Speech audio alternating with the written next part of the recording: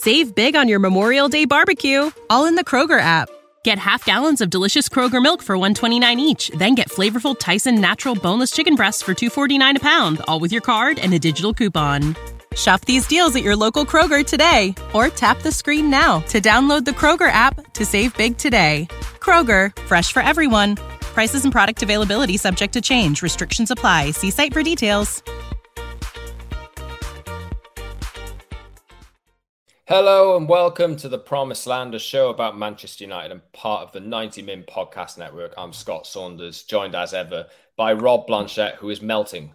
Rob, you're melting. Literally melting. So hot, I can't wear a hat. So that tells you everything, doesn't it? With my signature hat's gone.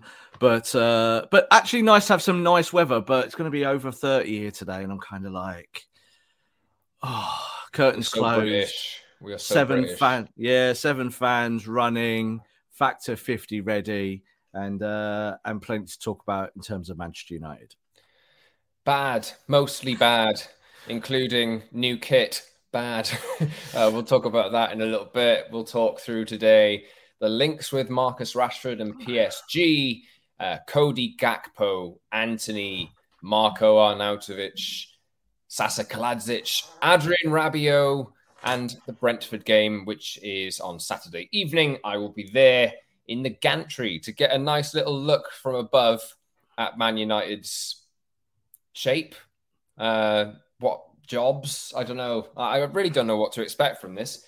I guess my default expectation is United are going to lose, given what we've seen in the first game. But should we talk about it later? How are you feeling going into that game, Rob? I think, like all Man United fans, I just feel a little bit numb. So I think you've got one extreme of United fans who are just mega angry, but have been angry since the start of time. And I think you've got the other side where people are just a little bit like bemused because you have hope and it's the hope that kills you. So like you're going to Brentford, you really don't know what to expect. I'm saying if you're in the press gantry, you're up in the gantry, take a parachute, because just in case you decide to jump, that might help. Yes. 5:30 on Saturday night in the sun in West London. Brentford versus Man United. We'll talk about it later in the show. It's going to be about 40 degrees as well, Scott. I know. You are really going to melt. I'm going to be looking at that green kit as well. We'll talk about that in a second, but just the plugs first. Subscribe to our show wherever you get your pods on Apple, Google, Spotify, and the likes. And watch us now twice a week on Tuesdays and Fridays as well on YouTube. So head over to the channel. Hit the like button, subscribe, join the community, leave a comment, etc., etc. And the link should be in the description of this episode if you're listening on an audio platform. And follow us on Twitter @_Scott Saunders, @_Rob_B, and @PromiseLand MU for the show. Rob, the new kit is green. Is it green or is it yellow green? Is it Dortmund? I'm colourblind. I don't know, but it looks green. It looks like sicky green. I feel colourblind now. So it's kind of like I was looking at it and I was thinking originally yellow. Now it's looking green. Then it's looking kind of putrid. And maybe that just matches Manchester United perfectly at the moment. That was the initial thought I had when I saw it. I was like, oh, a lovely green, sicky kit for a lovely, awful, sicky season, which is going to be ahead. It's a little bit last week's performance. It's a bit like neon, like let's go raving in our Man United kits rather than winning football matches. So where were we? With the home kit, you liked it. Yeah. I wasn't so sure. Away kit, we both liked it. Third kit, we both are not keen. Something like that. I literally don't mind if they wear no kits as long as they play good football. So just please play some nice football in the next match. How are they going to do that? We'll talk about it later on, but we'll talk at the top of the show, I think, about Marcus Rashford because he's been in the headlines from Thursday night. We'll talk transfer targets after this as well because there are links or connections that we can make with this Marcus Rashford potential sale, although Rob and I understand that this isn't really a goer, but just to get you in the frame of things, if you haven't heard, Paris Saint-Germain have interest in Marcus Rashford. French reports on Thursday suggesting that they have spoken to Rashford's camp and they have encouragement. They have reported that Marcus Rashford's out of contract in a year, but had the oversight of the fact that United have an extension clause of 12 months in Marcus Rashford's contract, which they can trigger. As far as I understand, I'm sure you've probably heard similar, Rob, as well. Rashford wants to stay, wants to work with Ten Hag. Steve McLaren and Eric Ten Hag would like to work with Marcus Rashford. And we'll talk about our own opinions on this in a bit, but there's not... United aren't selling Rashford now, are they?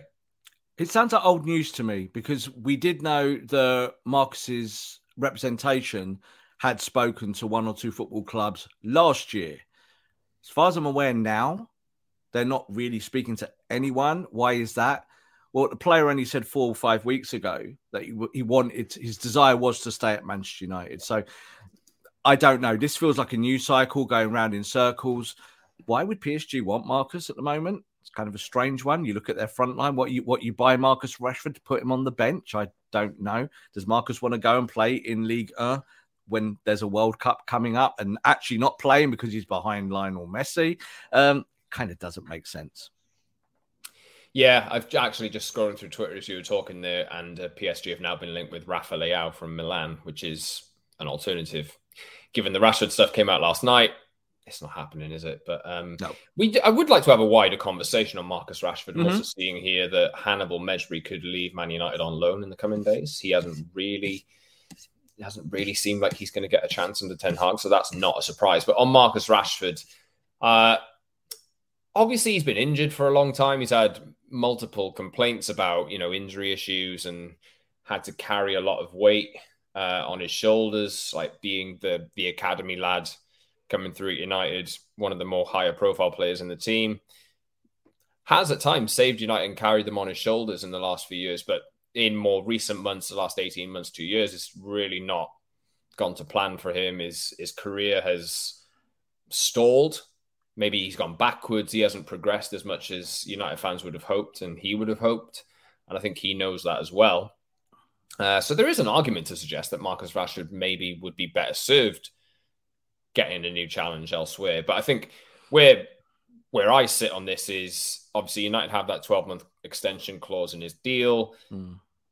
Ten Hag, if Ten Hag is the last opportunity, I think, for Marcus Rashford to make it work. And I think we're probably going to have to make a decision one way or another on Rashford next summer, perhaps. I think you'll probably see the contract extension being triggered at some point, and then they'll have to make a decision long term. What I don't want to see is United now giving Rashford a contract for the next 5 years in the next 2 months before he's rediscovered his form, because they've just done that over and over again with players who just haven't warranted a new deal. Where do you stand on the Rashford? Where do you stand on his future? Do you think it's make or break time? It's a big season for him. I apply the same logic to Marcus as I do to every footballer that plays for our football club and just in general in the sport. And it's like, you got to earn it. Whatever way you look at it, whether you're starting, whether you want a bigger contract, you have got to go earn it. And like you just said there, Scott, Man United have done this so often of rewarding players with bigger deals, inflating the wage bill. And then when your wage bill is so big, what happens with that? You can't go and get players that you really need. So I think with Marcus, there was a lot of chatter last year that he was very interested about going to Barcelona. That was something that was on his wish list potentially if Man United were going to go in a different direction and sell him. Because there was this at the end of last season that with Rangnick coming in, was Rangnick going to recommend a different style of football? How was Rangnick going to do that? Well, we know what happened with Ralph Rangnick. I think with Marcus, we saw on the tour that he played on the left and he played through the centre and he had some good moments. But the game against Brighton with the collective of the Man United team, he played poorly again. So you just said there, did he go backwards as he stood still? I think he's gone backwards, like massively gone backwards. He's gone from being the guy that carried Ole Gunnar Solskjaer's team at times when he was injured, like broke his back. He was like all sorts, wasn't it? And he was still playing games somehow, getting on a football pitch. And I think that period 2 years ago has massively affected his long-term form. Like he doesn't look the same player. He looks fitter now, but no new contract for Marcus Rashford. It needs to be said to him, start playing well and we'll talk about it. You're tied to the football club for one with the additional years, so that's 2 years completely. And there is no need to talk about contracts. So even if this is coming from Marcus's side, and I'm sure they'll want to start talking a contract. He's on 200 grand a week, mate. You stick with that. It's a nice wage. You're not getting 250 or 300, and start scoring some goals and start playing well for your new manager. Yeah, let us know in the comments what you think should happen with Rashford. I mean, I tweeted about it last night, and there's some fans which are just have seen enough, and they're like, "Oh, cash in on him, cash in, like go for it, 60 million, whatever, just get rid of him. I don't rate him," which is, I think it's quite unfair. But who's going to pay 60 million for a player that hasn't scored in a million years? Like, it's like, at 60 million for Marcus 2 years ago at when he was on kind of an upwards trajectory, maybe. Who is going to pay 60 million, say, for Marcus Rashford? No one. So if he wanted to leave, start playing well, and then you've got a marketplace again, haven't you? But at the moment, I don't believe there's any market for Marcus Rashford. And based on Man United's transfer window so far and their activity, if they do sell, they need 2 forwards as it is. Yeah. In my opinion, they need a right winger and they need a forward. And they have not signed one of the 2. Yeah. Cristiano Ronaldo, we don't know. Still, It's looking likely he'll stay, but we still don't know. Somebody could come in for him late on in the window, and he will want to go if they're in the Champions League. There's no question about that. What are you going to do? Possibly lose Ronaldo later in the window and sell Rashford now and leave yourself with 3 options for forwards, plus Garnacho, who's 17.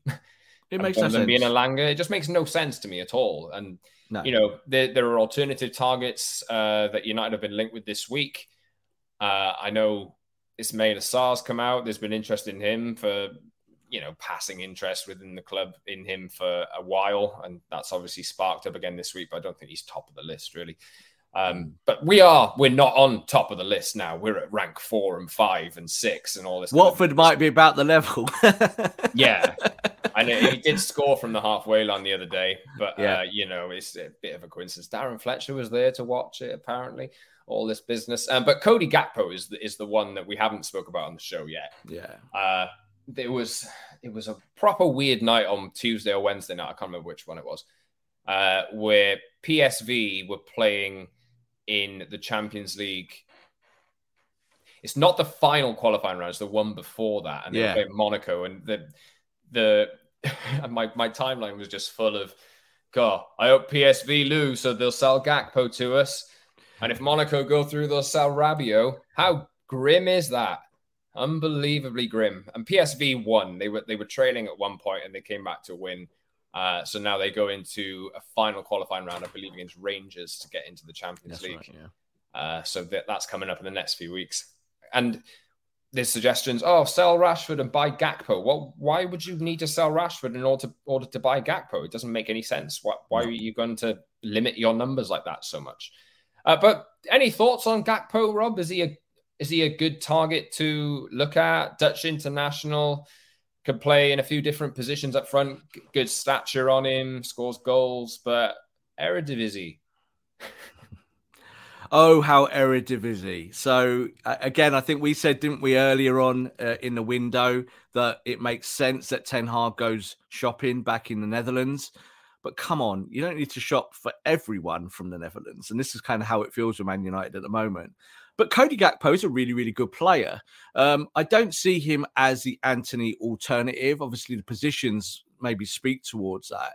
But I think that you would probably want both of those players if you were looking at upgrading wider areas. And then maybe there's a different conversation about Marcus, and maybe Marcus can play through the middle a little bit more this season. But he's really, really good. He has got some stature to him, and he can play across the whole of the front line. I've seen him play in various positions. And he's a talented lad, he's highly rated. I think when you look at the price range of around 35 million, which with Man United getting involved will mean 45 million, almost like that. I think that's good value, actually. I think he's one of those players that you can take and develop, 23 years old, and ready maybe for the step up. But are Man United really shopping in the correct markets at the moment? I'm not really sure now. I'm looking at the targets. I'm listening to kind of what people are saying from the centre of Man United, and it's all a little bit skewed now. 20 odd days of the window to go. We were saying again, or I was saying 2 months ago, it's all right, calm down. Let's see what they do. I'm sure they'll get people over the line. They're doing their business. 20 days to go. You got an unhappy Ronaldo. You got talk about Marcus Rashford maybe leaving the football club. You haven't got a striker at the moment because Martial was injured before. Maybe he'll be back for the next game. But overall, it's a little bit of a mess. It is. It really is. Am I concerned? Well, yeah, obviously, yes. But I mean, I'm kind of resigned now to this season being transition is the nicest way I could possibly put it, to be honest, because it does seem like United are going back to the Eredivisie every single time. And Lisandro Martinez, did we speak about him in the last show? He had a half decent debut, but it wasn't great, really. I mean, he got caught out a few times, should have given a penalty away. And he was meant to be this centre-back who'd come in and just like completely alter the United defence. I know it's only been one game, and we got a bit of stick in the comments the other day for going in a bit hard after one game. And yes, obviously it will take time, but you're running a risk with the Dutch league. It's very hit and miss. And that applies to Ten Hag as well. It's a little bit hit or miss, but the issue here, Scott, and this is always a thing in terms of transition, is that Man United effectively sacked the whole scouting department this year. They got rid of everyone, both off the back of Ole leaving the football club, with Rabiot coming in and the advice that was being given at that point. And they got rid of everyone. So if you get rid of all your scouting department, do you know what you can't do? You can't scout. Everything. You might have the reports still there, sat on someone's desk, but I don't see John Murtough kind of going through it and going, 2 years ago, the scouting department said this. Well, he saw all of those things anyway. So he was part of that. And I think what we're truly seeing now is that they're saying to Ten Hag, yeah, we're going for your targets, but Ten Hag's net is smaller maybe than we think. So he's looking at players that he knows, players that he's had experience of. That all makes sense in the first instance. But you've got to have a wider net. You've got to have a proper network. Like you just mentioned Hannibal there, and maybe Hannibal leaving on loan. So Hannibal, we know, is a kind of big up-and-coming player. Ole didn't trust him. Rangnick didn't really trust him, gave him 10 minutes against Liverpool. He nearly kicked someone off the pitch. And now we're seeing that he's not getting minutes, so they're going to move him on. So are you just going to go and buy a Hannibal alternative? So all these things you see, I kind of look at it and kind of think United are not particularly working within their own resources or what they could do with the younger players. And then we're being linked to everyone in the Eredivisie. So it's all a little bit like you've seen one game of football. I'm not going to get too obsessed by that. It was a bad performance, but you need options. And unfortunately, with 20 days of the window to go, you can see that United are going to get to transfer deadline day or the week before, and they're going to start panic buying. So a lot of shock jocks have been saying, a lot of shock jocks have been saying that for months. They're going to go, United are going to panic buy. And we've all kind of said, well, let's just see, let's wait and see. But they're right. It's going to be that way now. Is that because you've only got 20 days to go? You still haven't got your Frankie de Jong. You still haven't got your Frankie de Jong alternative. You still haven't got your Frankie de Jong alternative Mark II. You've got no one, really. So you said about Martinez there. I'll just cap off for that. I actually thought Martinez played quite well. I did say that on the last show. I didn't think it was as bad as many people said. He made one or two mistakes in a really bad Man United team. So I don't think that he can upgrade everything. I think you play Virgil van Dijk in that Man United team, he'd make mistakes. We're going to have to build it from the bottom up, and it's up to Ten Hag to find a way.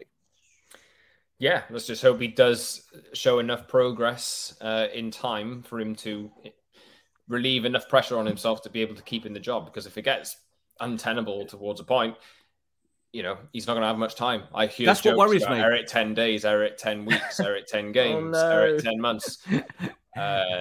Eric 10 months could be a thing. Like I really do. Like we saw this, didn't we, with David Moyes? But that was a different world. But even Van Gaal got 2 years. Mourinho got kind of 2.5, 3-ish.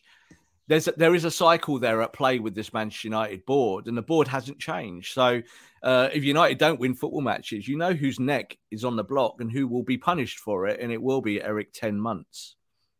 God, Eric 10 months. Wider conversation point. I know, so this is a bit of a double-edged sword. I'm seeing a lot of trust in the manager, let him pick his players, let him do it. And yes, to a degree that he should have players that he wants to bring in because he knows their qualities and he understands exactly how they'll fit in his team, this kind of thing.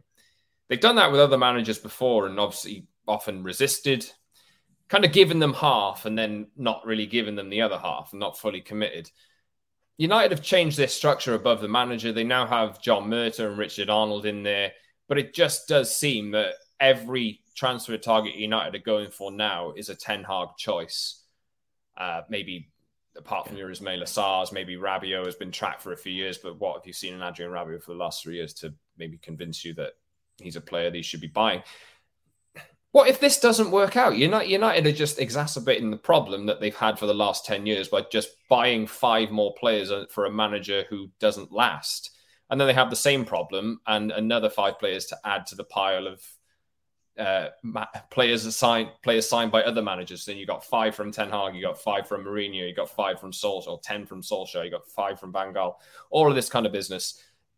What are they doing above? Like, the reason why clubs like I don't want to. Let's take Man City for an example. I mean, they've got Pep Guardiola in there. He has an idea of the exact type of player that he wants, but the people above him also know the style of play that they want to implement. And let's say if Pep goes, they're probably going to want to, succession plan and carry that tradition on. Whereas United are just going to jump from manager to manager. Has Ten Hag got too much power, or is this a work in progress? Let's say Ten Hag does have a season, they can all come together later on and identify targets between them. It's a bit of a mess, to be honest. I think this is too much Eredivisie for me. I think it's way too early to kind of decide whether the structure of the project is right or wrong. Because it's like everything. If you start winning games and it changes, everyone will just, clap away, pat people on the back and say, oh, you did well, didn't you, changing all of that? And we can't make that choice today.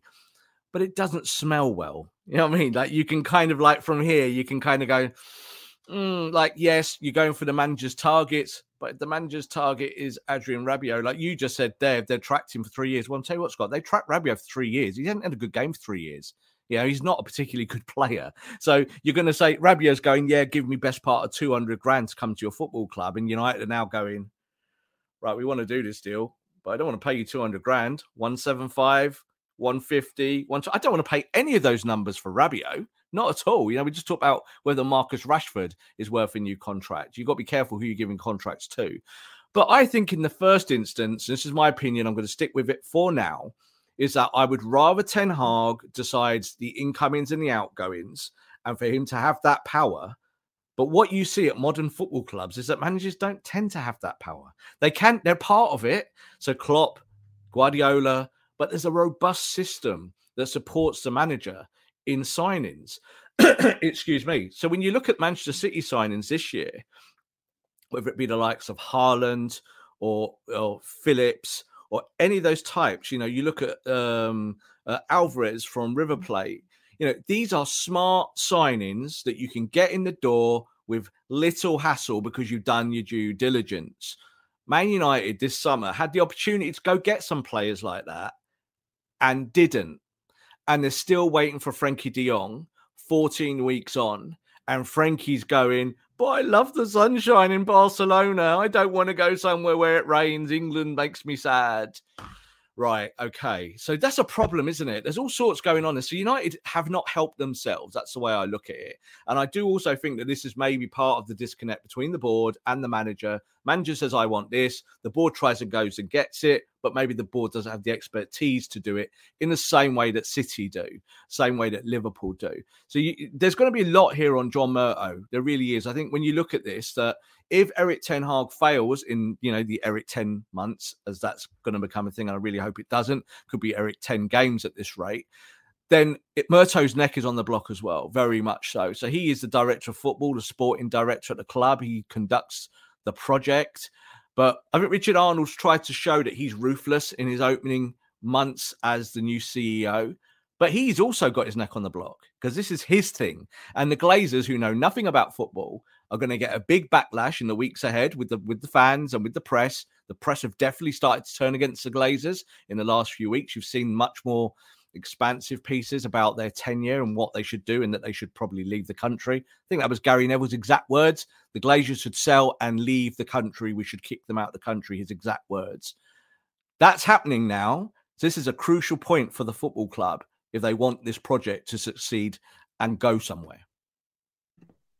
Yeah, let's talk about the forwards element because we haven't spoken, Rob, since the Marko Arnautovic chase was abandoned We did speak about him on the show the other day, and obviously pretty much every single United fan was up in arms about this pursuit. This is another apparent Erik ten Hag target. Worked with him, and Steve McLaren did at FC20 before 2010. We're now in 2022 in the second half of the year.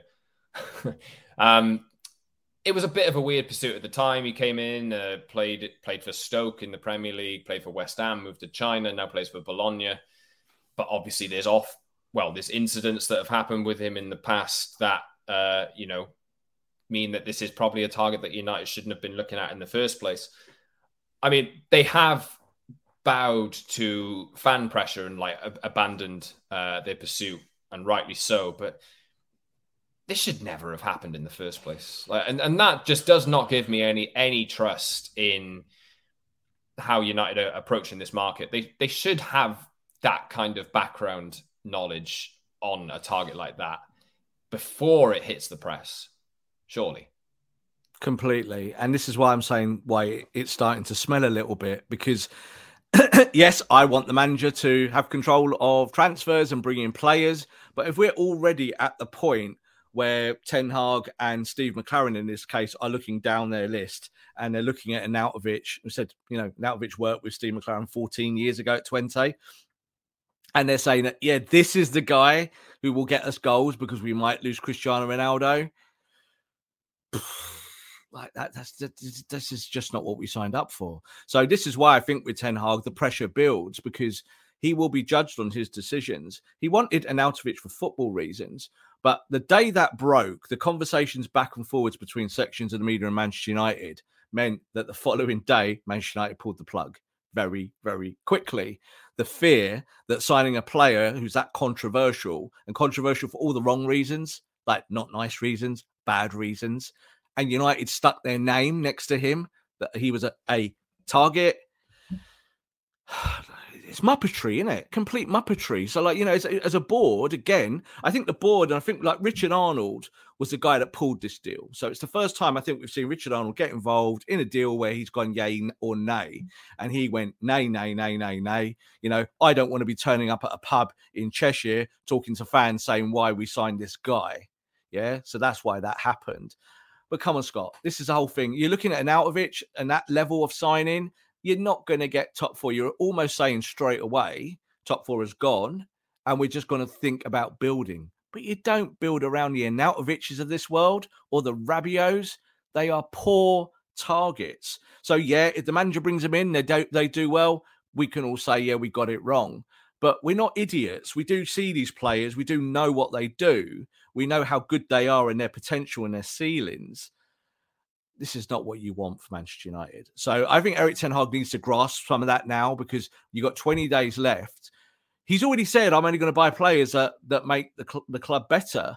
Well, I'd rather they sign no one now than buy the Arnautovics and the Rabiots. Buy no one, play the kids. I got a load of flack last week saying that you should be playing Zidane and Savage and all that. I know they're not ready, but I'd rather see it. Show me the kids who will bleed for Manchester United, who will run until they drop. I don't want to see Arnautovic. I don't want to see that. I don't want to see that on our football pitch. I don't have to deal with it on podcasts, talking about a guy who's got that kind of reputation. Man United should know better, Scott, and they don't. Big shame, innit? Someone who probably did know better was Ralf Rangnick. He's starting to turn out gold at the moment. There were suggestions earlier this week that he told United to sign 4 or 5 players, and one of them was, I think we revealed on 90 Min at the time that Konrad Laimer was recommended by Rangnick. Yeah. Obviously, I think he would like to join Bayern Munich, but I mean, he's available on the market for 20-odd million euros, 25 million euros out of contract in a year. Yeah. Really good statistically, would add something in Man United's midfield. But the report this week that Ralf Rangnick has advised Sasa Kalajdzic not to join Man United. He's one of the potential striking targets that is on United's radar. Had a good season last year with Stuttgart, I believe. But yeah, I think Ralph's seen enough now, and it's turned sour enough for Ralph to say, yeah, that club's an absolute mess. Don't risk it, mate.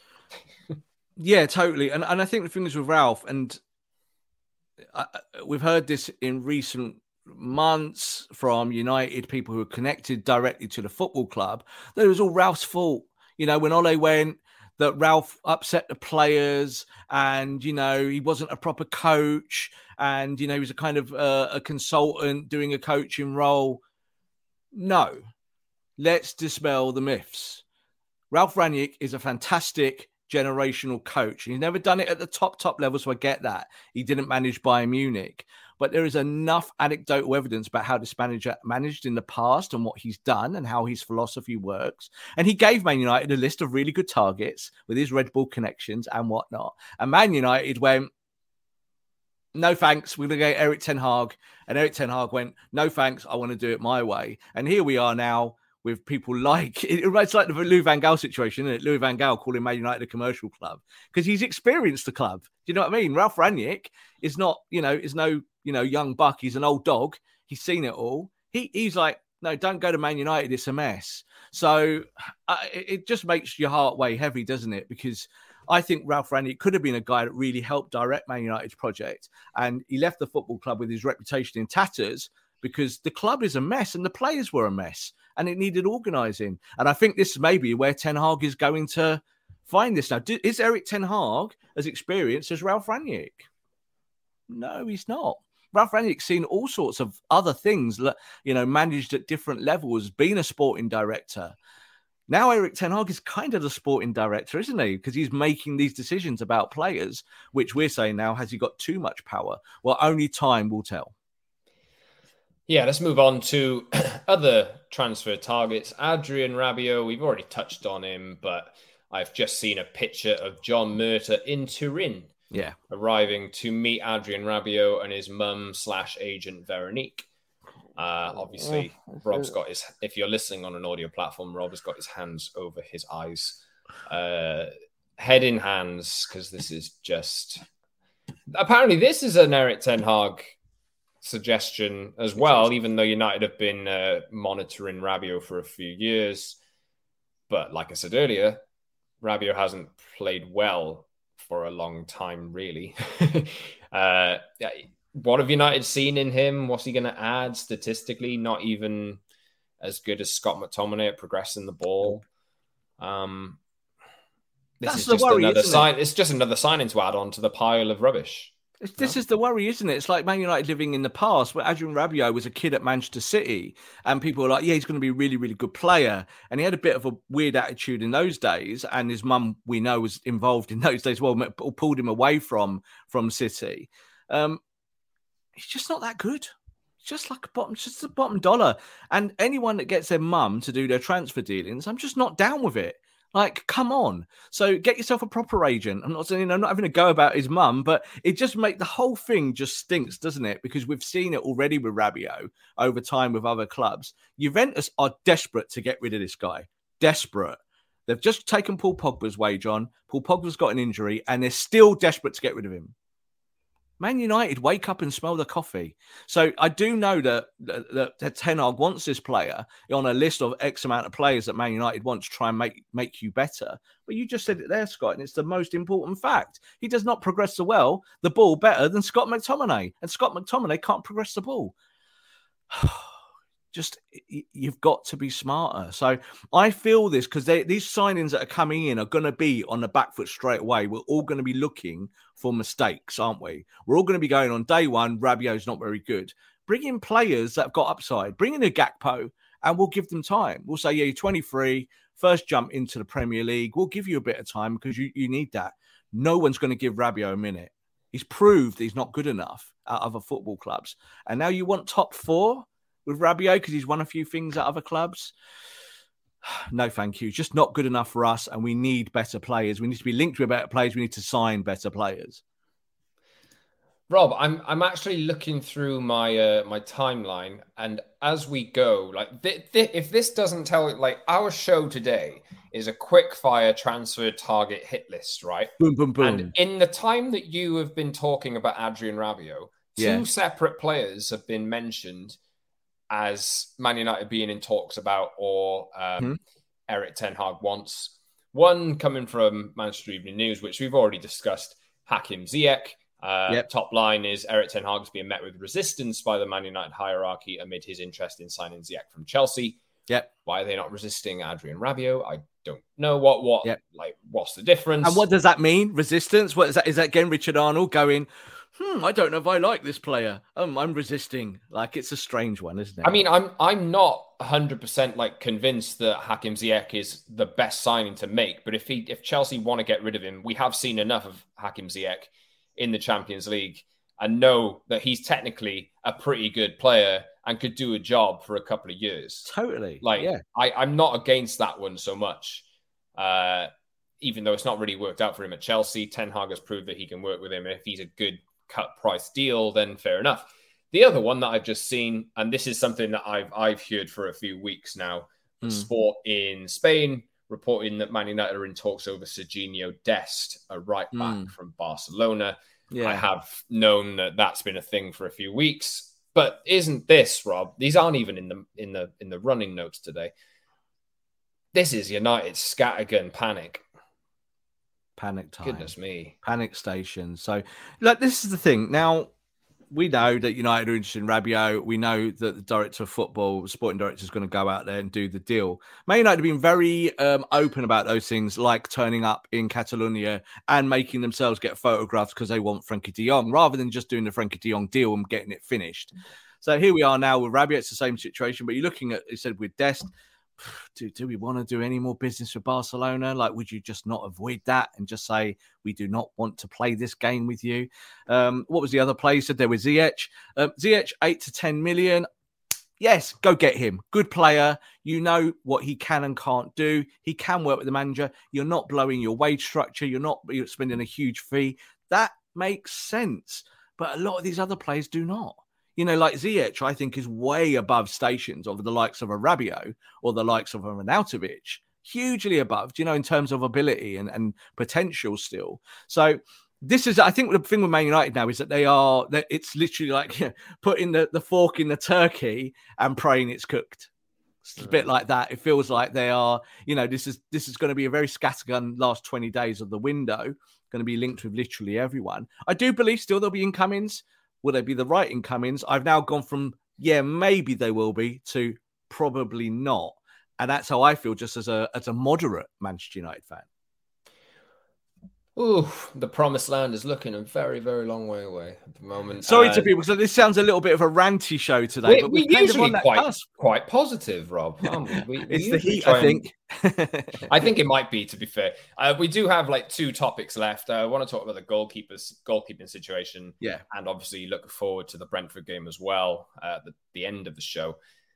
Suggestions this morning that United are, obviously we've known that they're looking for an alternative or a backup goalkeeper to David De Gea, but there are also suggestions that they are looking for somebody to compete with David De Gea in the long term because of concerns over De Gea's distribution, etc., which was painful to see in the Brighton game. Yeah, like at Old Trafford when I was watching it from a seat and saw David with the ball at his feet, the fear from him to give the ball to someone that he didn't want to give the ball to. So I'm talking about the likes of Delo and the whole of the back four at some point. I think the only player he gave the ball to was Martinez, and Martinez would progress it and do it quite. That's why I'm saying I'm not low on Martinez. But I think for De Gea, he needs to trust around him to be able to give the ball short to people, but then also make the right decision. So he made a bad decision in that second goal. He went long, down the throat, came straight back, 1 pass, 2 pass, in the middle goal. And he's part of that. And of course, he parried the ball, didn't he, in one of those as well. So his handling wasn't particularly good. Does that suddenly change everything with Man United going by a new goalkeeper? No, we do know that they want a better number 2. I don't think Heaton is that guy. But there's a big question on De Gea, isn't there? Like, De Gea has to try and go up a level somehow if he's to remain at the football club long term. But I said before, he's like problem number 8, Scott. But it's going to start creeping forward, in it, to problem 7 and problem 6 and problem 5. So let's see with David De Gea. You've still got an England-class goalkeeper on your books. We never talked about this, actually. No, he's not at the football club at the moment, but there are options for Manchester United. Yeah, so we didn't address this when it happened last week because there was just too much going on. But Dean Henderson is now on loan at Nottingham Forest. He did his first proper interview, sit-down interview with TalkSport, and said along the lines of, I didn't want the manager to come in and be able to see me in training. I knew he probably didn't want to keep me, so I tried to do it all, as in leaving before I left for the season. I told all the hierarchy I need to go and play football, and I'm not playing second fiddle.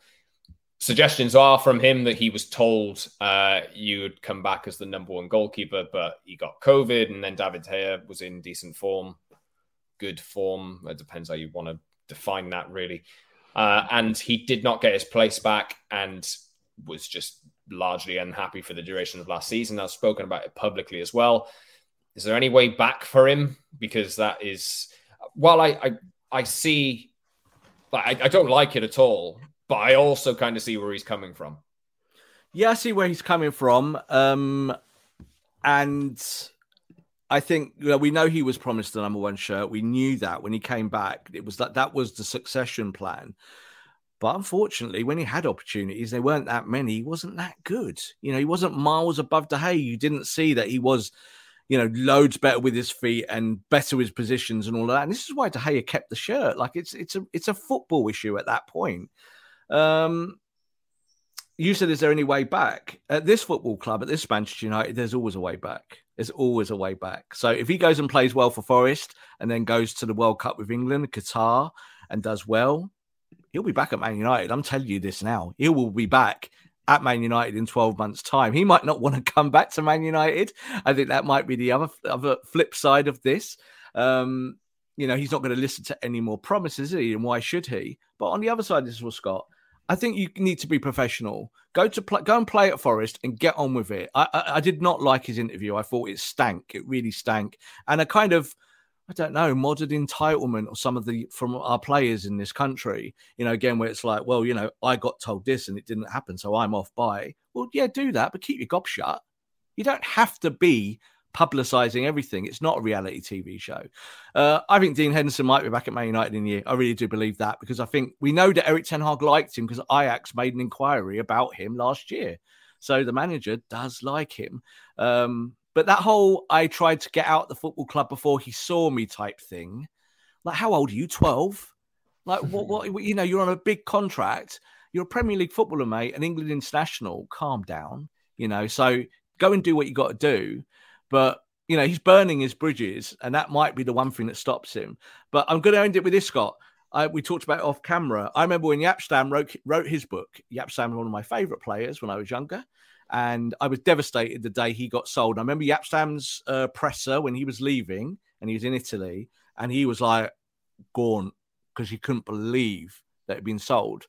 But Fergie went, you crossed me, I got rid. It doesn't matter how good you are, gone, out my club.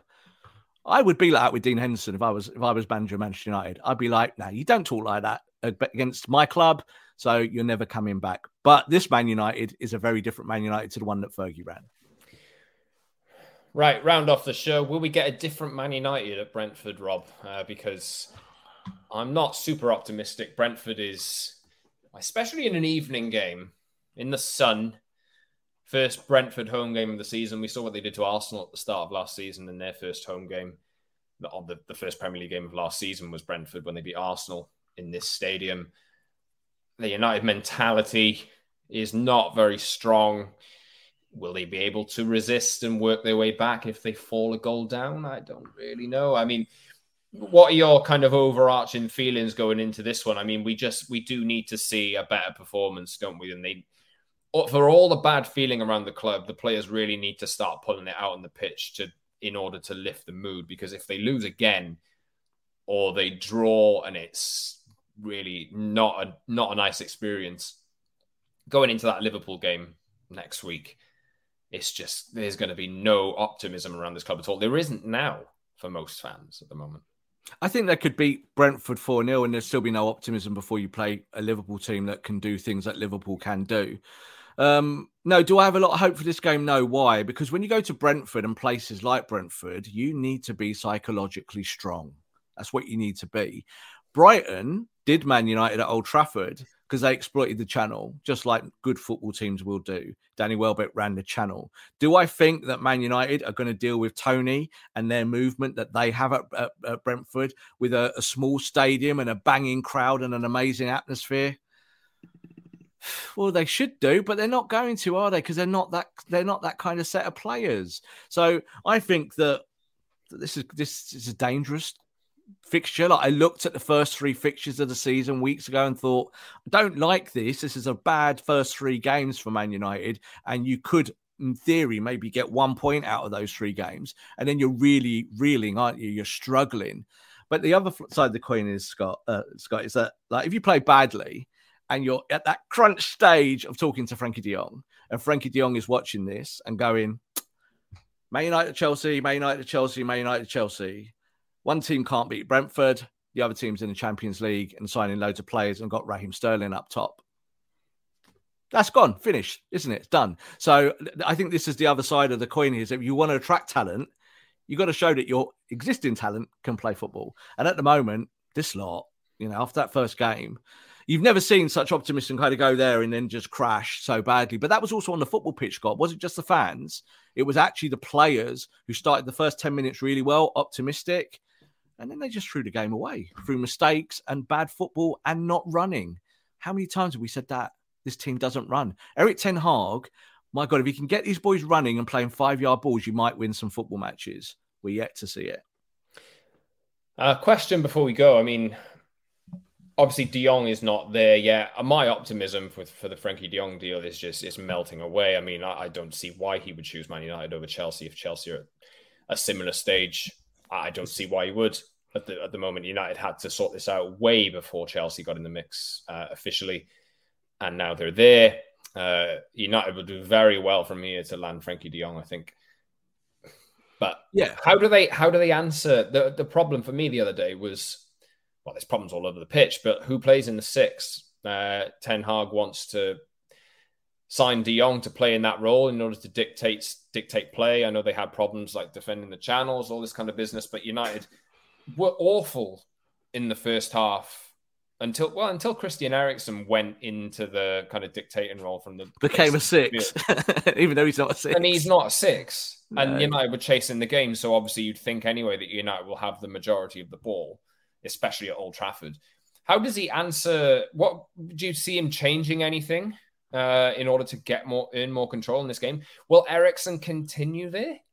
I mean, I tweeted the other day, I think Lisandro Martinez is the right fit for it at the moment. But I get a bit of stick because I feel like United have Varane, Lindelof, Maguire, but they bought Lisandro Martinez for the left centre-back role. But at the same time, I think Martinez is quite mobile. He can pass the ball. He can tackle, all this kind of business. He might actually provide that temporary, at least, protection for the back two. Yeah, I think the strange thing is that even though we know that Martinez can do that, he has been brought to play left centre-back. So it's kind of, again, reductive, isn't it? That because you've got an issue in another position, that you then take the player who you bought for that other position to go into this position. It's kind of like, it's you talked about square pegs and round holes before. So I actually think you're going to see Christian Eriksen play there for a bit. And that's only because Christian Eriksen can pass the ball and trap a ball. Like, it's crazy, isn't it, that that's where we are. So, in terms of Frankie de Jong, Frankie has got a relationship with Erik ten Hag. They're not bezies. It's not the best mates in the world in terms of like Martinez and Antony and Timber are all Ten Hag boys. They like him. They've invested in that manager. It's not the same relationship. But you just said there, what can Man United offer? Man United can offer a big wage. Chelsea can offer a big wage. And that's all Man United can offer in terms of counter, because Chelsea got Champions League football. Chelsea will compete for the title. Chelsea are a forward-looking club now with this new football manager style ownership, where they just want to buy everything. They're a little bit like Barcelona in many ways, of the English version, aren't they? Of it's all aspirations and blue skies. But so much work for Man United to do, so much work behind the scenes on the football pitch. People talk about getting a defensive midfielder. I've always said this. You don't need a defensive midfielder. You need a midfielder that can do the job. That is it. Whether it's an 8 or someone who can do that role of getting the ball off a centre-back and progressing it. And is that Rabiot?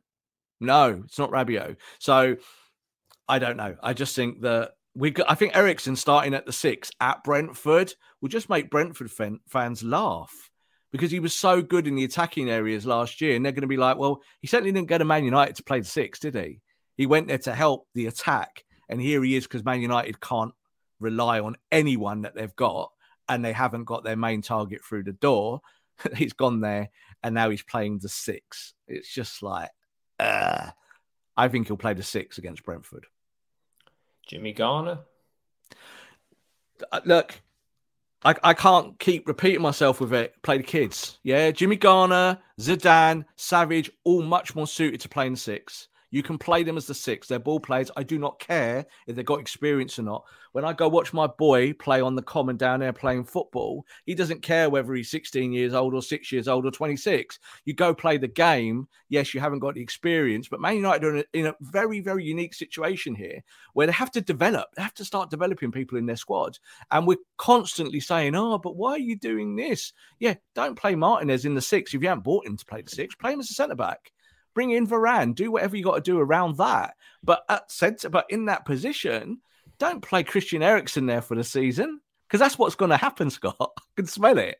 So he's going to play the 6, and we're going to be saying in 3 months' time, Christian Eriksen looks miserable in the 6 because he's having to run around and do stuff with Scott McTominay next to him. So I don't like it. It doesn't sit well with me. Play players in their position. Forget the age. And work with what you've got. Those 3 lads that I mentioned, Jimmy Garner as well, they're able, but yeah, they might not be perfect, but they are able. Trust them. Trust them now. Don't trust players that you don't want to play there. Final thought before we go. Another transfer name to throw in. Man United failed with a late 11th hour attempt to sign Timo Werner for 25 million before he joined Leipzig. Yeah, Timo Werner, it's a little bit like the situation with De Jong, isn't it? Timo Werner's going, right, I'm at Chelsea, won a Champions League here, done quite well in that aspect, but it hasn't worked for me, so where am I going to go? He's not going to go to Man United for 25 million, is he? He's going to go home. So that's what he's done. He's gone to a place where he'll feel comfortable and better, and he'll redevelop his career before a World Cup again, isn't it? So there's a lot of this happening of players making moves that they feel will aid their international chances. So that's what Werner's done, because he needs to get in that German squad before they travel out to Qatar. I would have liked him. I think he's a really good player. I think someone put up a tweet from 4 years ago where I said, you need to sign. These were my 6, I think, at the time. I said, you need to buy Timo Werner. You need to buy Kai Havertz. This is before they were at Chelsea. You need to buy Bruno Fernandes. You need to buy James Maddison. They were the players I was looking at that point, saying they are like proper targets. Well, in that time, those 2 lads have won stuff at Chelsea. Bruno Fernandes has come to Man United and has kind of fallen off a little bit, but so's the club. And the rest of it, James Maddison is now potentially going to a new football club. Maybe he will be coming to Manchester United. Now, I've said that. It's going to be a rumour. But I shouldn't have said that. But James Maddison, again, is another quality midfielder. Might not be what you need today, but you've got to look at different marketplaces. I'm a little bit worried about the markets that Man United are shopping in. I think everyone is, Rob. We'll see how it goes. Hopefully they can manage to somehow pick up spirits within the fan base and within the squad. In the game at Brentford on Saturday evening, United with 0 points from their first game. They don't want 0 points from 2 games. Winning cures everything. Winning cures everything. Just go and win. Don't play well, win. That's the most important. These boys have got to understand that. You don't need to be brilliant on day 1 or day 2, day 10. You've got to win. That's what you're there for. Otherwise, you're going to leave your manager out to dry. Yeah, hopefully there's a win coming. But you can subscribe to our show wherever you get your pods on Apple, Google, Spotify, and the likes. And watch us on YouTube twice a week on Tuesdays and Fridays. So head over to the channel, hit the like button, subscribe, leave a comment, and join the community with us as well. The link should be in the description of this episode if you're listening on an audio platform. And on Twitter, you can find us at _Scott Saunders, at _Rob_B, and at _MU for the show. We'll be back on Tuesday, everyone. Thank you very much for listening. Hopefully this has been a bit of a therapy session for you if you're down on Man United's luck at the moment. But let's hope things can turn around. I don't think it will, but we will see. Thanks very much. Save big on your Memorial Day barbecue, all in the Kroger app. Get half gallons of delicious Kroger milk for $1.29 each. Then get flavorful Tyson natural boneless chicken breasts for $2.49 a pound, all with your card and a digital coupon. Shop these deals at your local Kroger today, or tap the screen now to download the Kroger app to save big today. Kroger, fresh for everyone. Prices and product availability subject to change. Restrictions apply. See site for details.